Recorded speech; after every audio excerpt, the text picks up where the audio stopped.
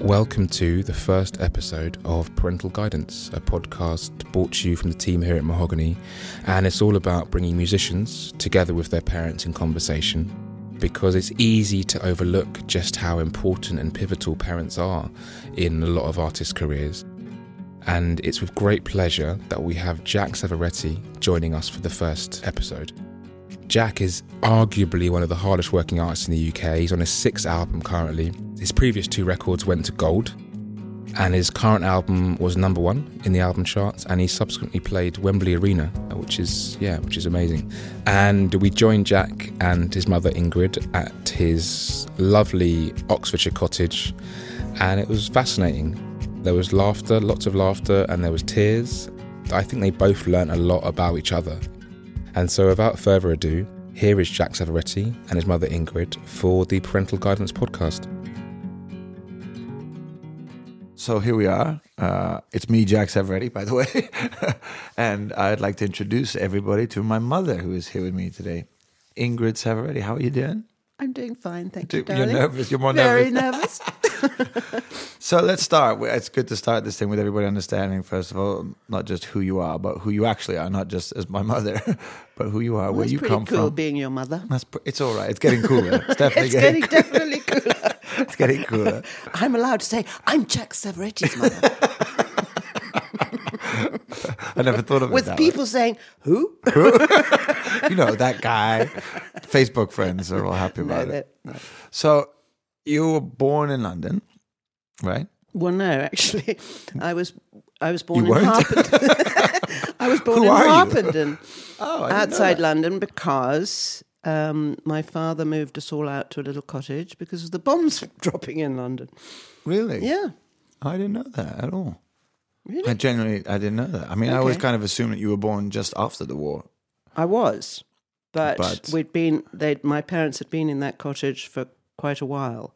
Oh, wow. Yeah, Bramley Cottage. God, I can remember that. I don't remember the cottage at all because we moved to Courtney Avenue when I was 1. Yes. That's what I've always... Yeah. That's how I've always kind of seen Yeah. your upbringing. Yeah. But your parents were not from London. No, my parents left Germany because of a certain gentleman called Hitler, That old dog. and my father was Jewish, so it wasn't a great place for him to be. And they went to Paris originally, and that didn't work out. I could have been French, but then they came to London. I could have been French. I never looked at it that way either. I could have been French. Actually, probably Well, not, because no. you never would have met Exactly. my dad. Yeah. Interesting, though, isn't it? So how old were they when they moved to London? Oh, darling, I don't know. Young. Very Super young. Because Edgar would have had to... Well, Edgar is your father. Mm-hmm. Just to explain, Edgar's your father, who was Jewish. And your mother, Charlotte... Was not Jewish. Was not Jewish. And they... But it was Charlotte's father... It was Granny's father that got them out. No, it was my father's father who got them out. And my mother, not being Jewish, you know, people used to go around in Germany saying, oh, no, they used to see great signposts up saying, Gentile girls don't go out with Jewish boys. And they laughed. They thought it was a joke. And then they realised it wasn't such a joke anymore. And my father's father, my grandfather, who I never met, he died, got them out quickly Wow. with Daddy's mummy. And so when She they also came came in, out. were they set up when they came to England? Or were they actually sort of... Did they struggle? Were they... He got set up with quite a good job, didn't he? They were very comfortable. Yeah. Not But brilliant. didn't he work with the English army as well, as a translator? Yes, he was a translator, because strangely enough, he spoke German. And, in a prisoner of war camp, he was a translator. I've got photos. Do you know where? No, do you No, know but which... I've got all the photos. Do you remember I showed you a couple I'd of be photos? fascinated to know where... Yeah, where yeah. Do you know something? And anybody out there listening, speak to your parents, ask them questions, because there's a lot of stuff I don't know Yeah. that I wish I'd asked. You know, but anyway. They didn't have cool podcasts back then where you could No, ask your parents we didn't have Google. No, it's true. Although there is something called Ancestry, which I'm slightly... But anyway, Are you doing moving on. that? Are No, you no, going no, to find... no. What was the other thing? Somebody asked me the other day if I wanted to do that TV show about finding out who you are, who do you think you are, or whatever Really? it's called. Yeah, I am quite fascinated to do it because there's so much stuff recently. I was convinced that Edgar was actually born in Poland. I wasn't aware that he was born in Leipzig. he was born in Leipzig. So I've always considered him Polish, but actually he was very much born in Germany, raised German. But I think his father was Polish and his mother was Romanian. I don't know. You see, those are the things I'm not quite sure about. That's Yeah, the thing. but that's he was amazing. born in 'cause that's your Leipzig, father, met so- my mother. They were 16 or something.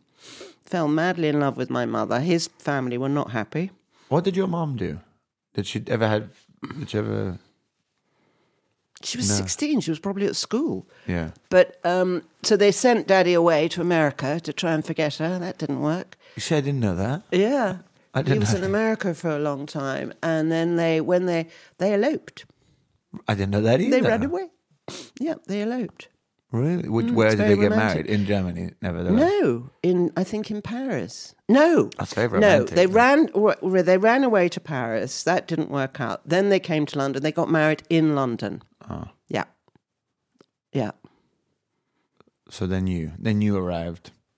Well, Vivian first, my Vivian sister, first, your sister, yeah. and then me. And what years are we thinking? What years Well, are we I don't talking wanna about? t- We don't no, want to no, say that. no, We don't no, have to no, say no. that. Sorry, what a terribly rude Couple of years question. ago. A couple of years ago. The 80s. Who remembers the 80s? Oh, it's a very young mother. So it was post-war, so you grew up in post-war London? Yeah. And how was that? Well, ration books. I remember going with my mother to the grocery store because they were called grocery stores in those days in Hampstead, and she had this ration book. It was fascinating. Which, you had to sort of fill out. You were only given a Yeah, certain you were amount only of allowed a tokens. certain amount of stuff. Amazing. Yeah. So you remember that as Oh, a yeah. child? I remember that. I remember the shop.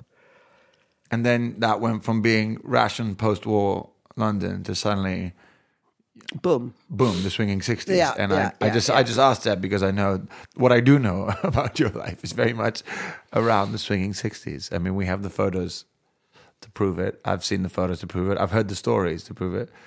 So I think that's quite a cool, interesting thing to tap into because I know that person that had a huge influence on me, and then, keeping this on to the idea of music had a huge influence on what I ended up listening to. Well, darling, the house was always full of music. I Yeah, had music exactly. on 24/7. But what was the first music that you? This is interesting. Well, my father played the piano. He used to come home every day and play the piano, which was brilliant.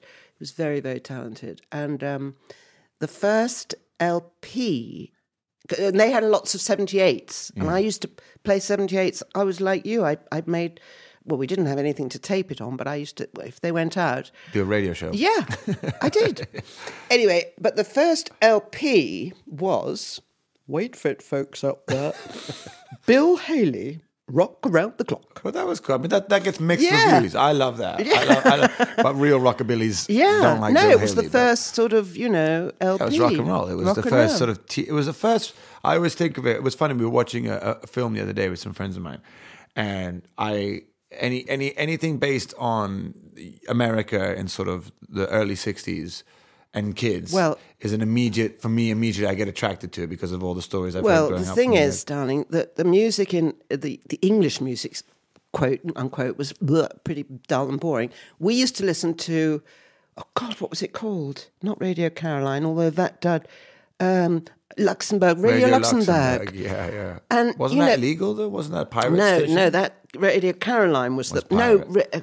who I have no idea where Radio Luxembourg, but we suddenly had imagine it all came from these Luxembourg. American music but we never saw the videos of what they looked like or who they were. Now, if you go onto YouTube, you can see them all, and I'm looking at them thinking, what? That's what they look like? Seriously uncool. Well, yeah, but they became the look of cool. It was the first time that music was made for teenagers. I always feel like you guys were Yeah. the first generation. Yeah. Teenagers didn't exist before your generation. I don't think your And father... do you know how the word teenager, who invented the word teenager? No, some Americans, brand. the Yeah, Americans. but I know it was definitely... 13, 14. No, I get the concept of teenager. And I get the fact that it came from America.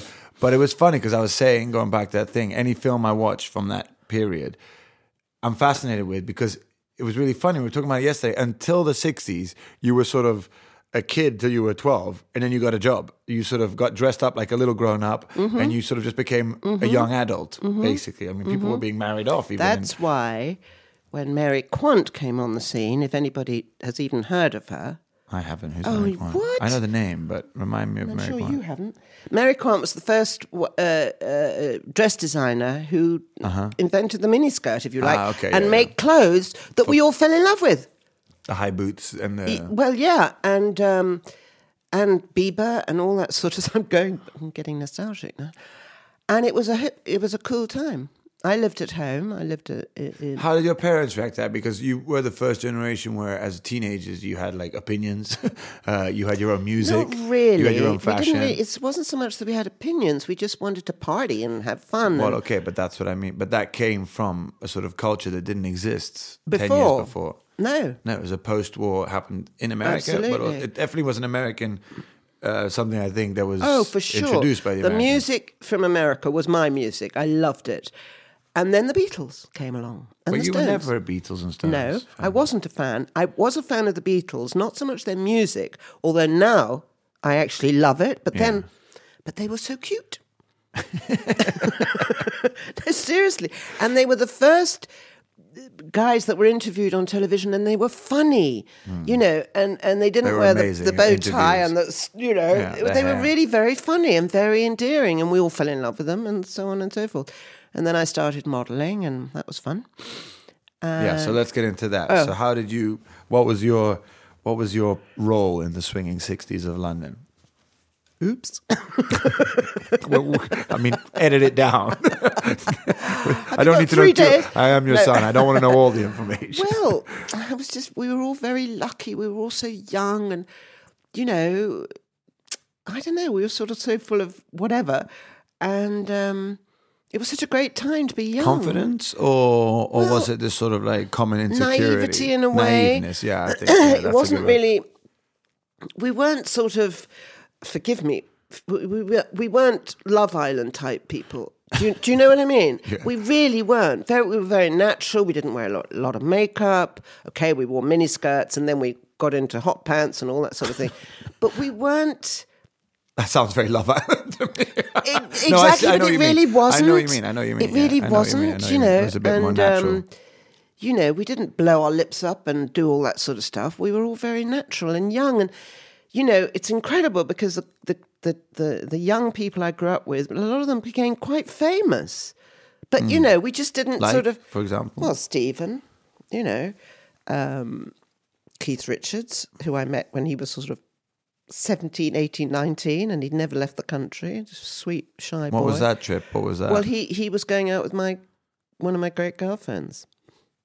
And what, he just used to be there in the Yeah, corner? he used to hang out with us, honestly. I love your story of James Taylor, because I always think about yes, that growing I forgot up. about that. So, yes, I get invited to this party at Peter Asher's apartment. I can't remember who I went with or whatever. And he said, I want you all to listen to this guy. This is really a true story. And we were all sitting on the floor thinking we were really cool. And this gorgeous boy, he was a boy, walked into the room with his guitar and started singing. And Well, so it was like a performance thing? Like, yeah, no, it was like in a room like this. You know, we were sitting on the floor sort of singing. It wasn't a gig or anything. He just wanted to... check out what this guy does. And then we found out that was James Taylor. Do you remember what he sang, or do you remember the... No, I don't remember I wasn't that impressed with his singing. But he was gorgeous looking. He was very... I mean, he's still divine. He's still one of them. He was But I beautiful. always thought of that growing up, because I always remember being the guy very often in the corner trying to woo the girls or trying to detain a room, or, you know, I always remember thinking, you never know. You might be... James Taylor used to do this too. I always used to let that story kind of definitely inspire, you know. Did it? Yeah, I always... Well, that do you always remember stayed with I me, that gave story. you... when you first started, I gave you a video of James Taylor. Do you remember? At Christmas. Oh no, that wasn't when I first started. That was it quite recently. That was No. Yeah, you gave me his one man show DVD. Yeah. That was. It was. I mean, Lugano. I was already. No. Not Corona. Daddy's house. Yeah, that's what I mean. Like it was quite recent. It wasn't when I was a teenager. Yeah, that was great. Actually, it was really interesting watching that one man show, because he talks about writing In My Mind, I'm Going to Carolina, he was in London, probably when you saw him. He was in London recording. He just got signed to the same company as Apple, the Beatles record label. He was the first artist to be signed to Apple Records. Peter Asher, Exactly. who was Jane Asher's brother. So that's probably why you met him. It was simultaneous. Yeah. And they were trying to record his first album. In the meantime, they were trying to get him into Abbey Road, but the Beatles were always working. So he never got studio time. And when he did, it was like sort of in the crazy hours in the morning because the Beatles were working. They were so ruthless with their schedule. Yeah, but I also think he was a bit like you in the beginning. He was sort of very folksy. He was very no, it was just him and a guitar. Which was his sort first of like album. you. And, he wasn't rock and roll. No, he was, well, that was strange because he got his substance taking, because he had so much sort of free time on his hands in London. He ended up getting caught up in quite an interesting circle, and it actually became quite dangerous for his health. That his manager said to him, "Listen, the Beatles are going away to India to find themselves and do this stuff," which is when they went on there. "I think you should take a break. I think we should get you out." And he sent him to Formentera, which is an island where, as you know, we go all the time. Yeah. And he was in Formentera for 2 months. You're and kidding. he fell in love with a beautiful Scandinavian girl. Yeah, he tells this whole story on the video my you gave me. God. And when he was there, he was so homesick. He wrote, "In My Mind, I'm Going to Carolina." So he wrote that song in Formentera. And then he was going to come back to London, but his sister got pregnant with a little baby, James. And so he got back to London, realized that London wasn't very healthy for him at the time. So he went to visit his family in America. And on the drive from New York down to sort of North Carolina or wherever it was he was from, he wrote the song Rockabye Sweet Baby James because he wanted to bring a present for it. So this whole sort of phase of London, which is probably when you saw him. So that's why I'm curious to know what He must song. have been younger. He was very No, this was young. his first album. Oh, okay. These were all on his first No, but he hadn't record. made it. He hadn't made an album when we... No, exactly. So Darling, he was you know in what London. it was like? It was like you in Corona playing to your school friends. Yeah. Do you remember when you used to Yeah, do yeah. that? Jack used to come home when we lived in Corona. Actually, I used to come home. Yeah, and we were there. And the house was full of these kids from this American school with Jack playing the guitar. And it was so sweet. And I used to creep away to the bedroom. Do you remember? Well, no, you used to go to the kitchen. You used to open a bottle of wine, and one by one, my friends would go and have a therapy session with you. Come that's back true. completely wasted. Yes. And they would just join the Yes, circle yes. again. In and- tears, all of them in tears. all having spoken about their parents, and you were the only parent that listened to them. Yes. No, it's funny because now I try to, I mean, obviously my kids are much younger. They're not sitting around and smoking and drinking and playing guitar just yet. But they're getting there.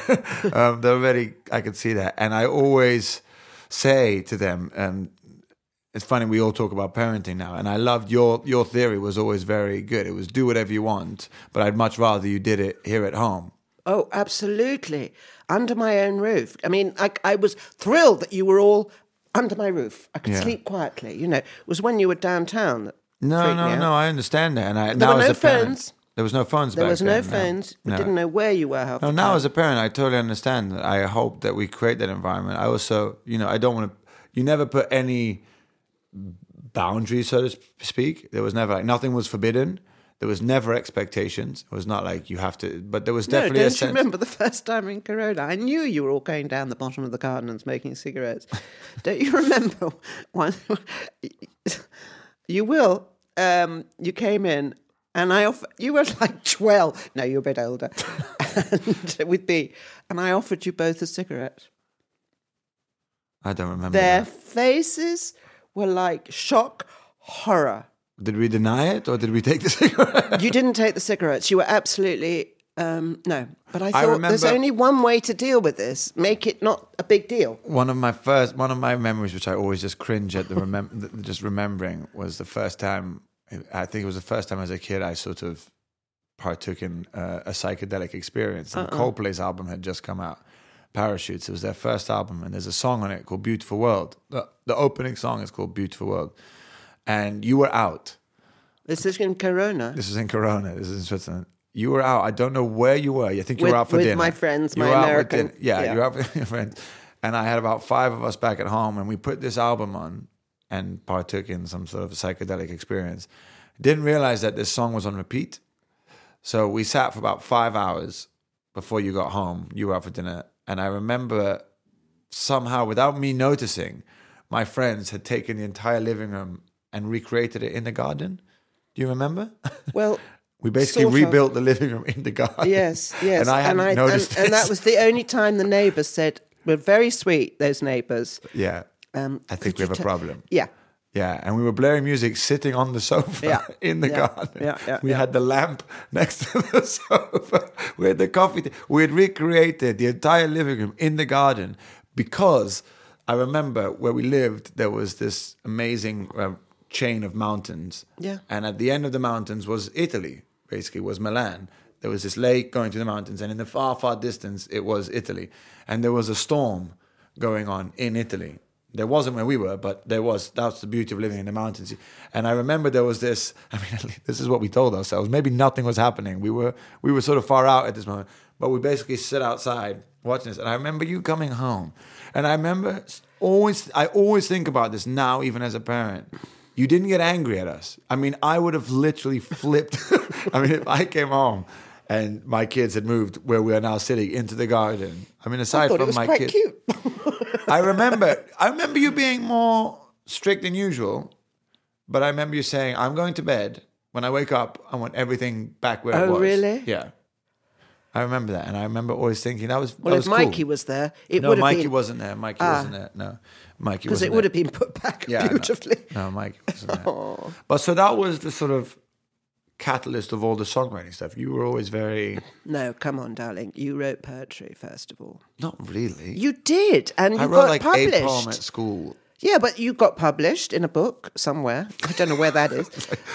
and you had to read one of your poems at school. You were yay tall. You could hardly look after over you were the... that was like the only time I ever got like a good grade at school, and you were so excited about that one time I got a good grade. It ended up defining the rest of my life, which is something I think about now too. Like I'd never done anything well at school. When I remember exactly the poem too. It was a poem about... Do you remember the leaves? Carpet of red leaves. It was about autumn. Yeah. It was, Oh, it God. was the first thing. Yeah. And I remember reading it to you in the car on the way to school because I hadn't really finished it.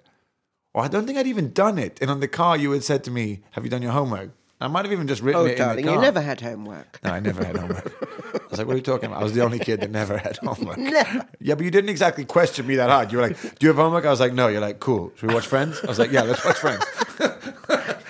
I didn't exactly have to argue with you.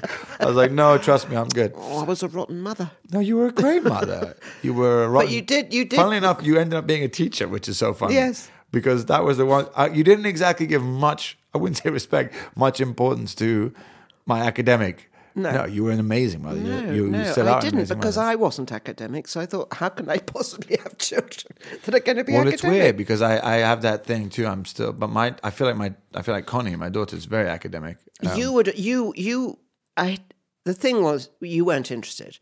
No. But you weren't...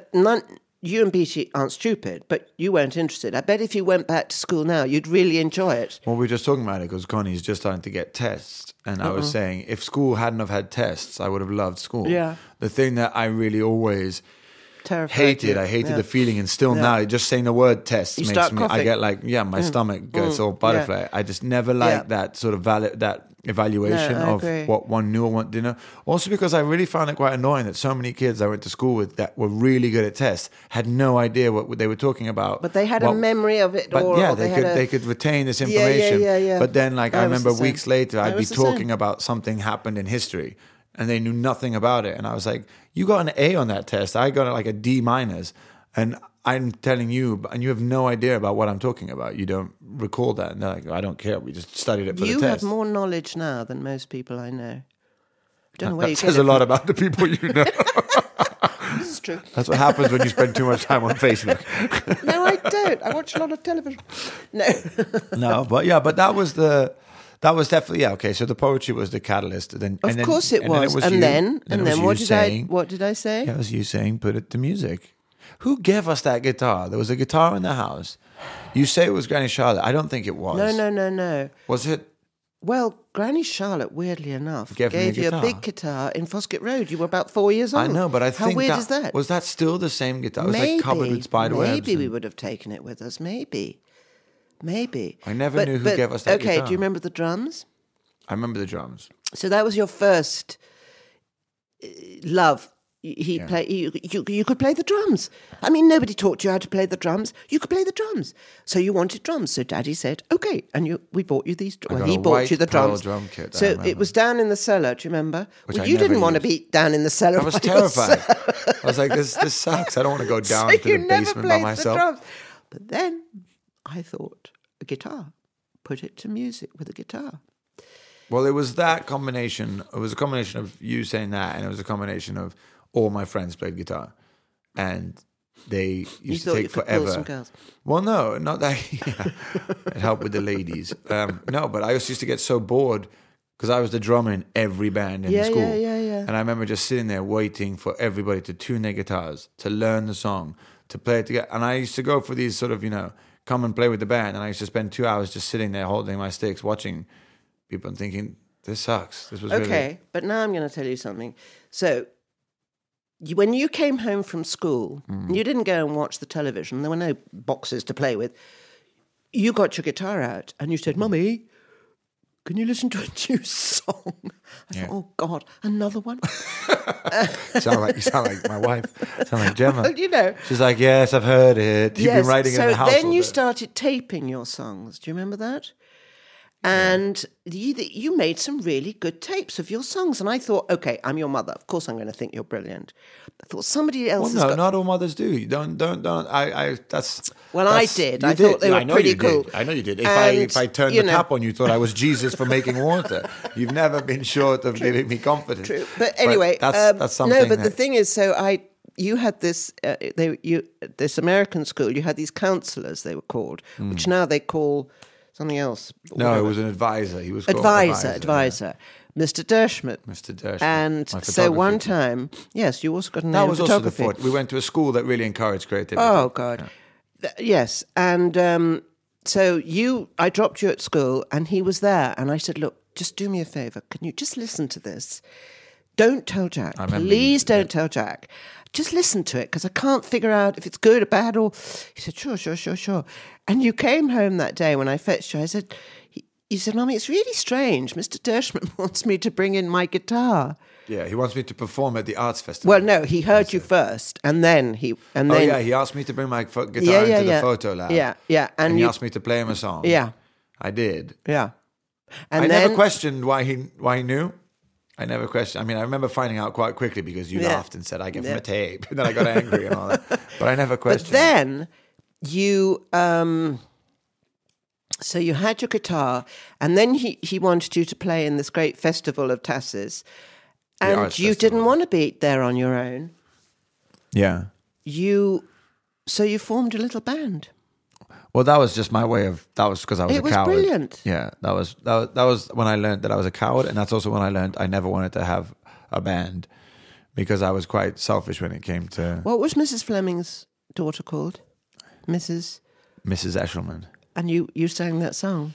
And here's to you, Mrs. Eshelman. I did a cover of Mrs. Robinson, not really understanding the innuendo. No, quite. But I remember one of the teachers just absolutely wetting themselves with laughter. Yeah.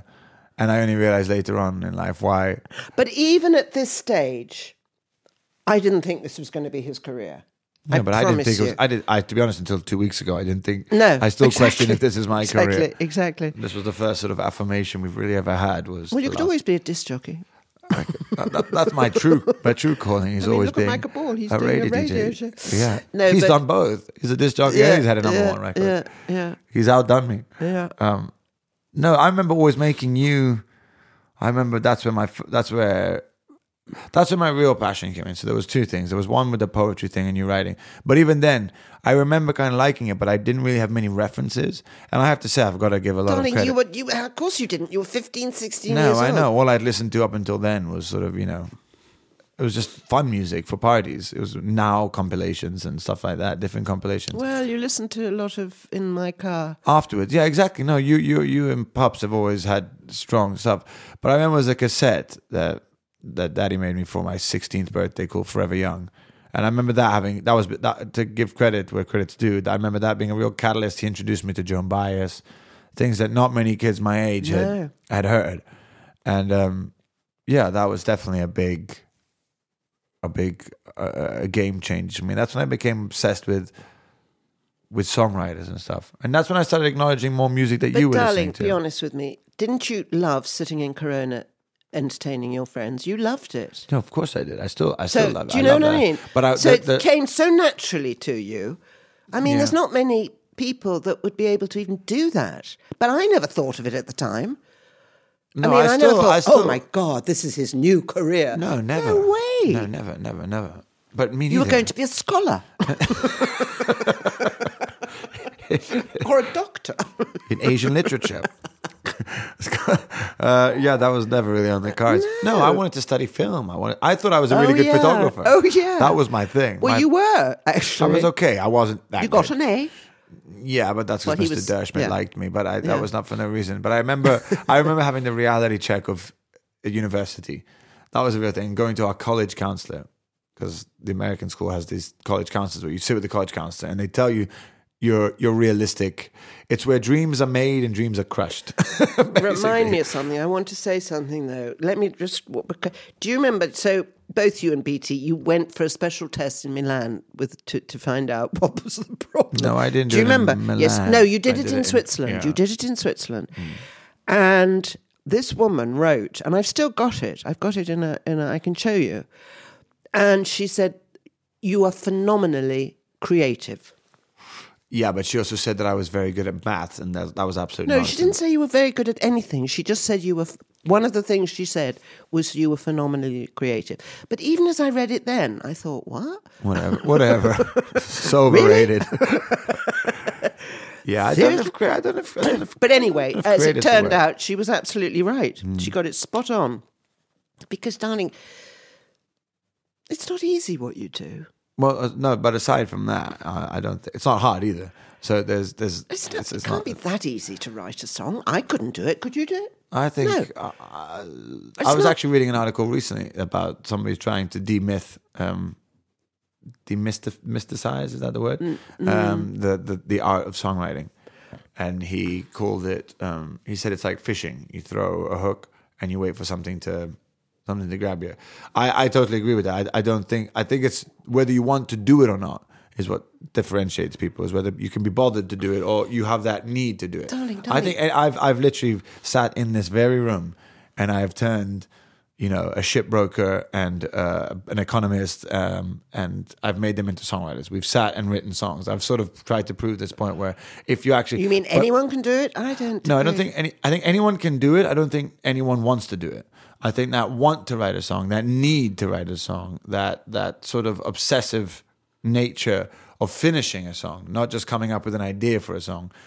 I think that is different. That is something that is due to, that is quite, I don't understand. I still don't know why I have to do it. I still don't really understand, because I've tried many times to do other things. I've hated this at times. Darling, you made a mean falafel in the Edgware Road. I used to make a mean falafel. It wasn't on the Edgware Road. You're just pigeonholing falafels now.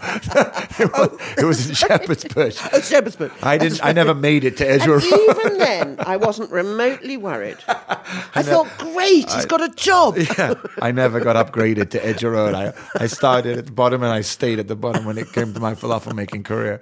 No, it was Gold Hawk Road. I remember walking by Shepherd's Bush Empire every day on my way to work and thinking, man, how do people get there? Because when I came to London, like you said, I had a very, thanks to you guys, I had a very fortunate upbringing. But I had a very sheltered upbringing when it came from creative industries. I mean, although my education was very creative, our school very much praised, Thank the arts. God for Tassis, yeah. Thank God for my school. Yeah, absolutely. The surroundings were beautiful. Yeah. They totally.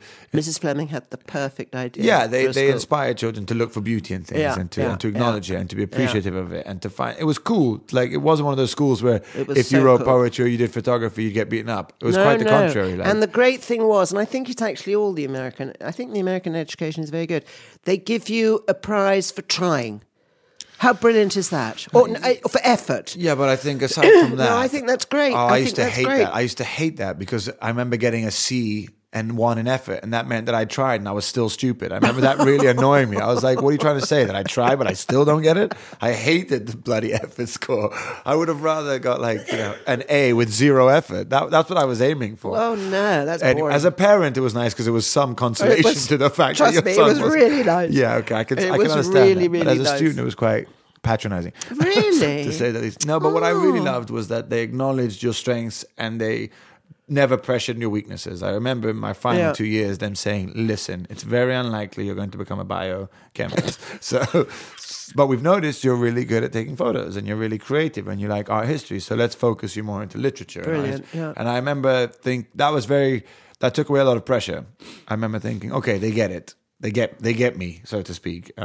So I wasn't fighting an uphill battle against, doing pre-calculus and things like that. And you graduated. And I miraculously graduated.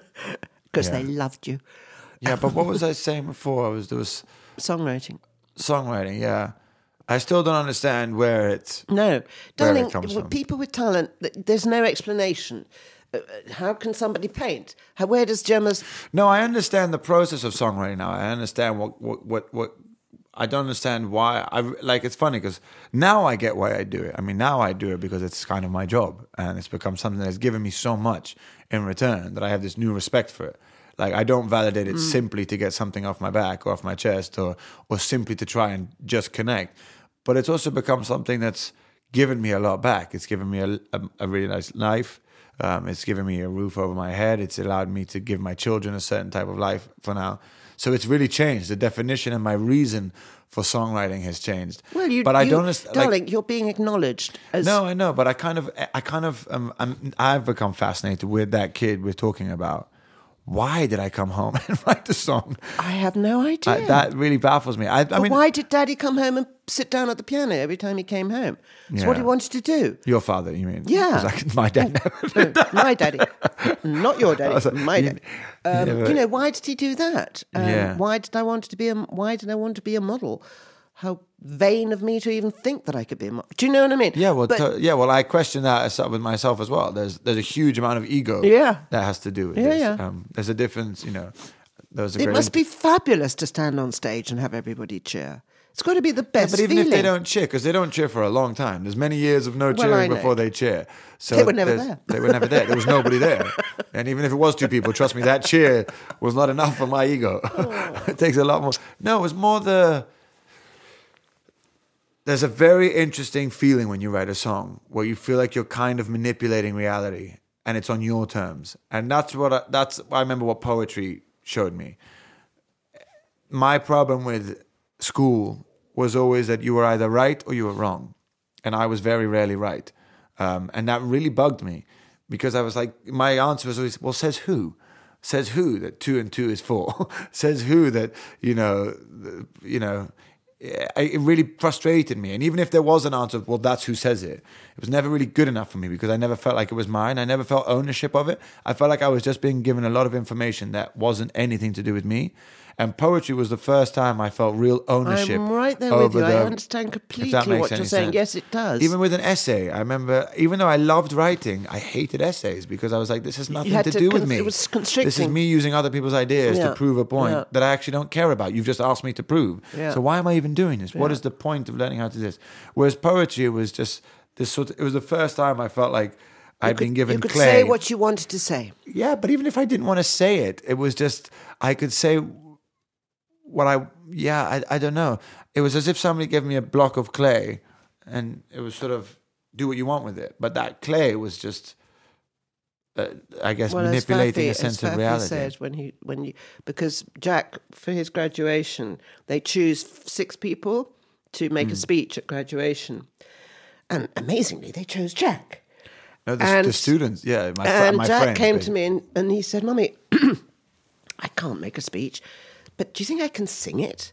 And I went, well, I don't know. Ask Mr. Frost, your wonderful headmaster. Mr. Frost, I mean, what a great name for a headmaster. Well, he was so cool. And he was great, but we he had was pretty cold too. We had a love-hate relationship. Yeah, but me anyway. too.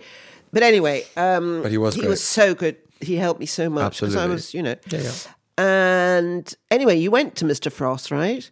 And he must have been like, what? No, And he looked- loved it. He loved it. No, but They were cool. That was how And that's so called. Jack, all the others did these frightfully marvellous speeches and everything. And Jack got up with his guitar and he sang a song all about his teachers. I think it was about 7 minutes long. It was like Bohemian It was Rhapsody. such a shame that was never videoed. Somebody's got it. No, Somebody's got no, I think unfortunately not. I no, don't Vanessa think so. Salvi had it, and I think she actually gave it to me on a video once. but Oh, God what a knows. shame. But anyway, Fafi, he said to me, he's a natural lyricist. Well, but aside from that, I remember And he that. was 17, 18. But I remember using music to learn Shakespeare. I remember God. when we had to learn. I mean, I don't remember. I'm not going to put myself on the spot No now. quoting. But I remember we had to learn a monologue, Yeah, a of course. Shakespeare monologue, and I learned Puck of Midsummer's Night Dream. Okay. If we shadows have offended, Oh, yeah. think but this and all Now, is wait, mended. didn't you sing? Yeah, exactly. So I couldn't memorize it. I tried. I couldn't do it. And I remember you said to me, I'm pretty sure it was you, he said, why don't you try singing it and see if it helps you to remember it? And it actually became a really cool song. I actually heard it the other day recently. We found it on some really weird mix CD that I found of like these demos of mine when I was back at school. And there was this... I wish we had still cassette players because they're all on cassette. No, I put a lot of them on CDs. Oh, did you? I had a friend at school who put a lot of them on CDs. I mean, if you think of Gypsy Love, that'll... Oh! Oh, sorry. Pause. The dogs have just invaded. Invasion of the dogs. Guys, out. Let me get the dogs out. They could open it up. Yeah, okay. Well, so... Shakespeare singing to Yeah, Shakespeare. singing Shakespeare. Actually, it was quite But funny what was- because what- I had what to do was- that again recently. Yes, I know. For the- Which was fantastic. What are they called? Oh, my God. I can't remember. Some Olivia Awards. The Olivia Awards. Thank you. Yeah, the Olivia Awards. I had to do... I did, which actually I copied... oh, my goodness. What's his name from Roxy Music? Can't help you there, darling. Brian Ferry. Yeah, sorry. It was Brian Ferry. Brian Ferry. Yeah, Brian God. Ferry actually did this. God, Did I can't- he? Yeah, Brian Ferry. Sonnet.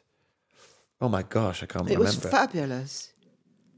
Yeah, that was a terrible performance. I was so scared. I'm sure. Judi Dench. It was at the... I can't remember what theatre. It's not... It wasn't the No, Palladium. it was pretty cool theatre. It was some Yeah, it wasn't the the Palladium. Old It was Vic or something like that. No, maybe the Royal Opera House or something. Something maybe. quite Yeah, intense in the yeah. middle of London. I want to say the Royal Opera House, maybe. And it was just a room filled with thespians and musical and theatre and real sort of Terrifying. Yeah, the complete opposite of what I am.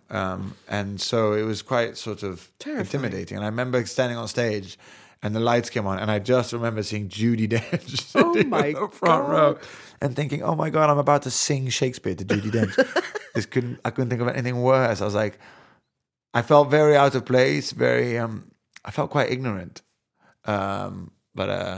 But anyway, I managed to pull it off to some extent, but it wasn't a great performance. I actually, again, that's another one that somebody sent me recently, or somebody on Instagram, one of our fan club posted it on Instagram quite recently, and I remember just sitting, looking at it, quite clenching my teeth.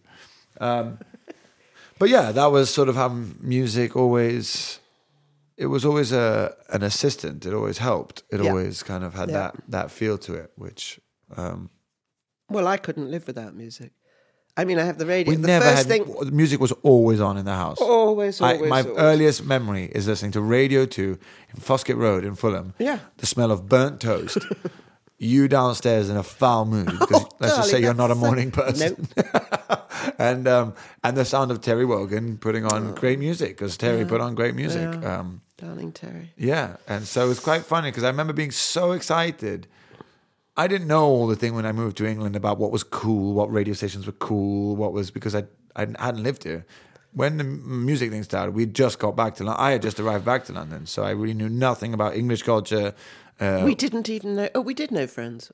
We used to No, we watch knew Friends. Friends, but that wasn't English. That was, No, but what I'm I went saying to is- an American school, so I knew everything about American culture, American music, American whatever. But then when you went to America, you found it very different, didn't you? Well, that's because it was a strange time. I went, It was a strange time, but also it wasn't Tass's. I I loved America, and I still have such. I mean, until recently, I felt more at home in America than I did in England. Until very recently, until having children and settling down and actually leaving London, because in London, London isn't England.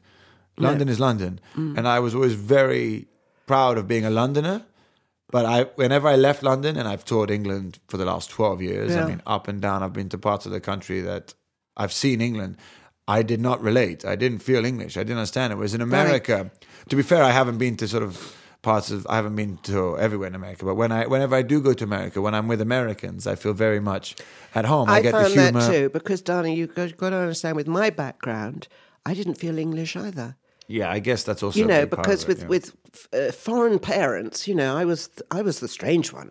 I said certain words differently. I said mayonnaise I said mayonnaise instead of mayonnaise, and there were and everybody would laugh at me, seriously. Yeah.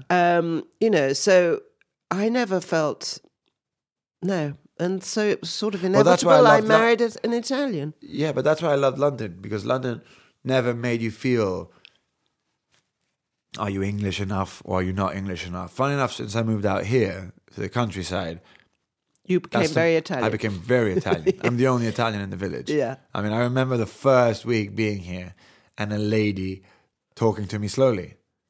Hello, Jack. How are you? Is everything okay? In case I didn't understand. Oh, sweet. And I remember being like, wow. I'm born in Parsons Green. I mean, I'm English, but still, to this day, that used to really frustrate me. If I'm honest, it used to irritate me. I was born in England. I have an English passport, but I sound American when I speak because I was educated by Americans. My last name sounds like an ice cream. A waiter. It sounds like an ice cream. Oh, yeah, I sound very Italian. But what my father always used to say, there's nothing better than a cocktail. No. And I'm all for that. Now I love it. God forbid. But it was funny because in the music industry, it was a bummer. It was a real pain in the ass sometimes. You used to tell me that. I mean, I remember they wanted to change your name or something. Two big executives tried to change my name. I mean, it's incredible. They were probably right. My life would have probably been a lot easier had I changed my name. But I would have no. But I never did. But thank I God understand. You didn't change your name. No, now thank God, because I've understood Even how then, to. It's like asking Barbara Streisand to have a nose job, which they did, and she didn't do it. I love how you just threw that into that anecdote. That was the best anecdote you could have possibly thrown into that. It's like asking Barbara Streisand to have a nose job. Well, yeah, that's what they did. I'm going to use that now for everything I disagree with. That's what they did. They tried to get her to do to have a nose job, and David Bailey, that you guys wouldn't have even heard of. Yeah, of course, the photographer. He said to me, because I had dinner with him, because I was going out with this great friend of his, and he said, dye your eyebrows. They're too black for your hair. Well, Cara Delevingne would have proved him wrong with that one. Exactly. I didn't do it. But it was like, oh. Jeez.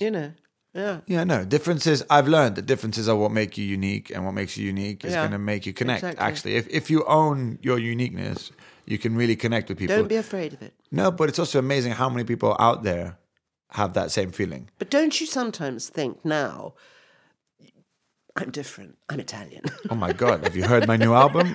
I recorded it in the basement of a church in Rome. Yeah. Like I totally went for, because when I moved out, I was, funnily enough, being the only Italian in the village made me embrace it, not fear it.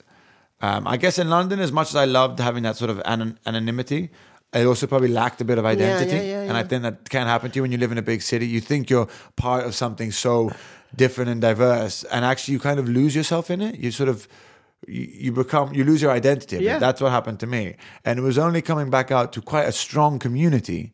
There's a very strong community out here, which I love, of most lovely. I was never made to feel bad about my Italianness. It was just acknowledged. So nobody ever said, oh, you silly Italian. No, I never got that. No. I never got you bloody wop. Although I might have heard that a few times as a joke.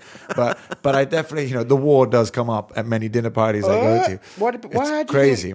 That's bizarre. How do you think when I grew up, being half German, no, totally German and Jewish and all, I mean, at every dinner conversation, somebody said something against the Jews or the Germans, and I used to just sit there and keep my zip. Yeah, so, because when I was modelling, I worked for this fabulous man, Mr. Michael. He was so cool, and he was a couturier, but he was doing this work for Marks and Spencer's, and I'd been invited to a very grand house in the country, and I was really quite scared, And he said, Ingrid, don't worry.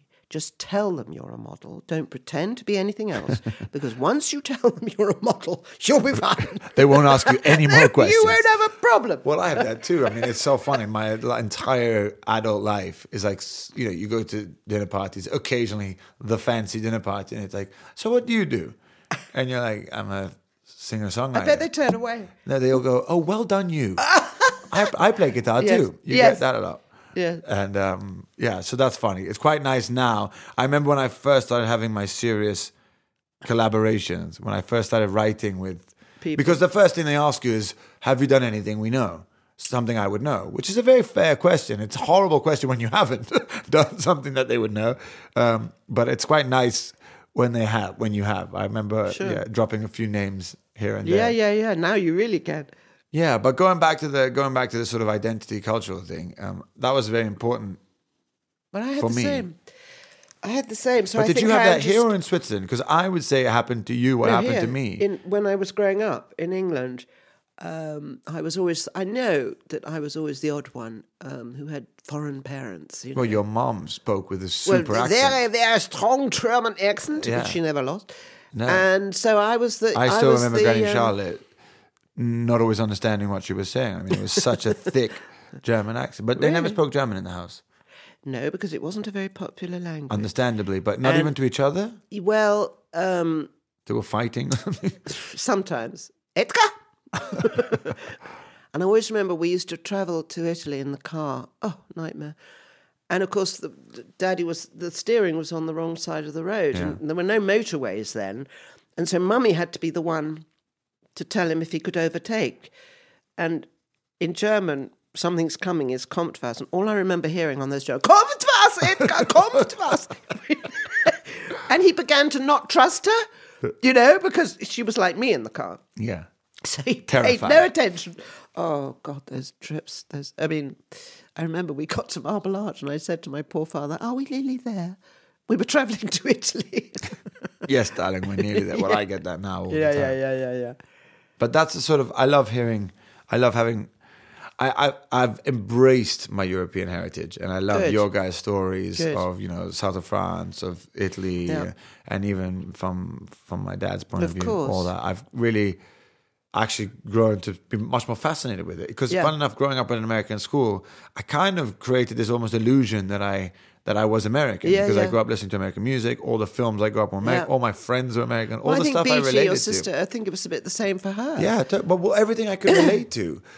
Still now, when my American friends come to visit, Must be cool. I'm at home. Yeah. When my wife is with all of her English friends from the 90s and the 80s, I don't know anything they're talking about. I don't really get their No. references. Or if I do, I don't really find them as cool as they do. I don't Yeah. really like that, because I had a Yeah. different Yeah. opinion on that sort Yeah. of world. My heroes were all But American. darling, you had a much broader, the great thing about I don't know if it being was a- much broader. It was, darling. that's Honestly, what- Tassis was, you met so many different nationalities. Mrs. Fleming, her whole idea was to get children from all parts of the world together and be educated in beautiful surroundings. And, you met a lot of very interesting people who, if you go anywhere in the world now, you could phone up and say, hi, it's me from Tassis. I definitely think sort of multicultural schools are the way forward. You learn to become a lot more patient. You learn that your first opinion of somebody is usually not very accurate. You really learn that when culture is of an issue. It's nothing to do with race. It's culture. Yes. Culture does yes. make Oh, you you different. behave like that because. Yeah, exactly. So Yeah. I remember, still to this day, if I get off the phone call with my dad, I'll hang up and people will go, are you okay? And I'm like, yes, why? They're like, did you get in a fight with your dad? I'm like, no, we were talking about football. Like, that's just how we speak.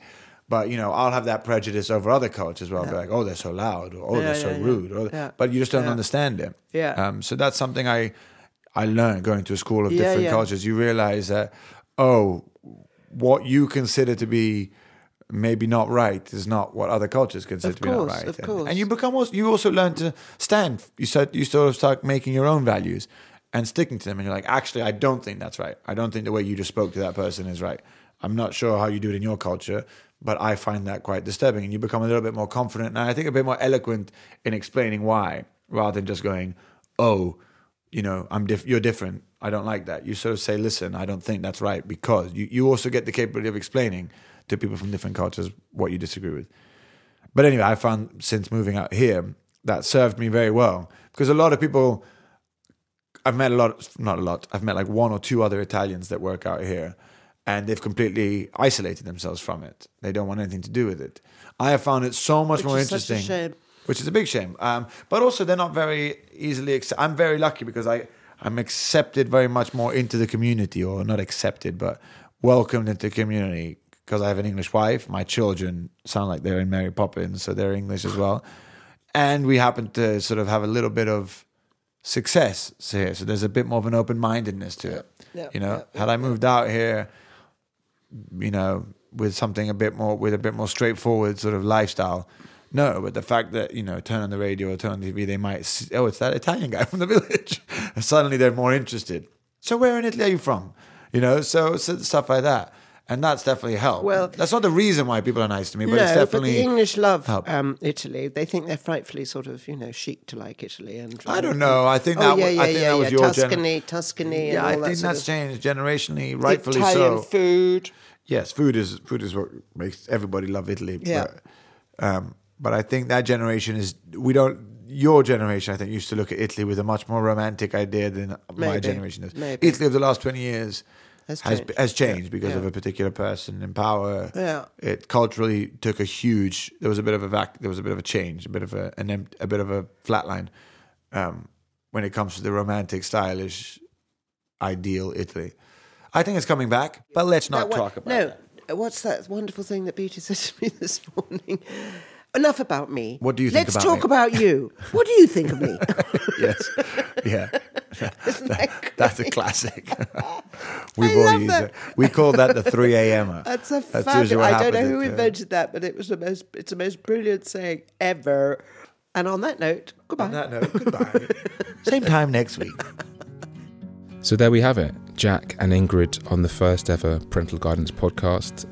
This is the first in a series of podcasts, many more to come. On whatever platform you're listening to this now, definitely give us a follow or a subscribe, and we'll see you very soon.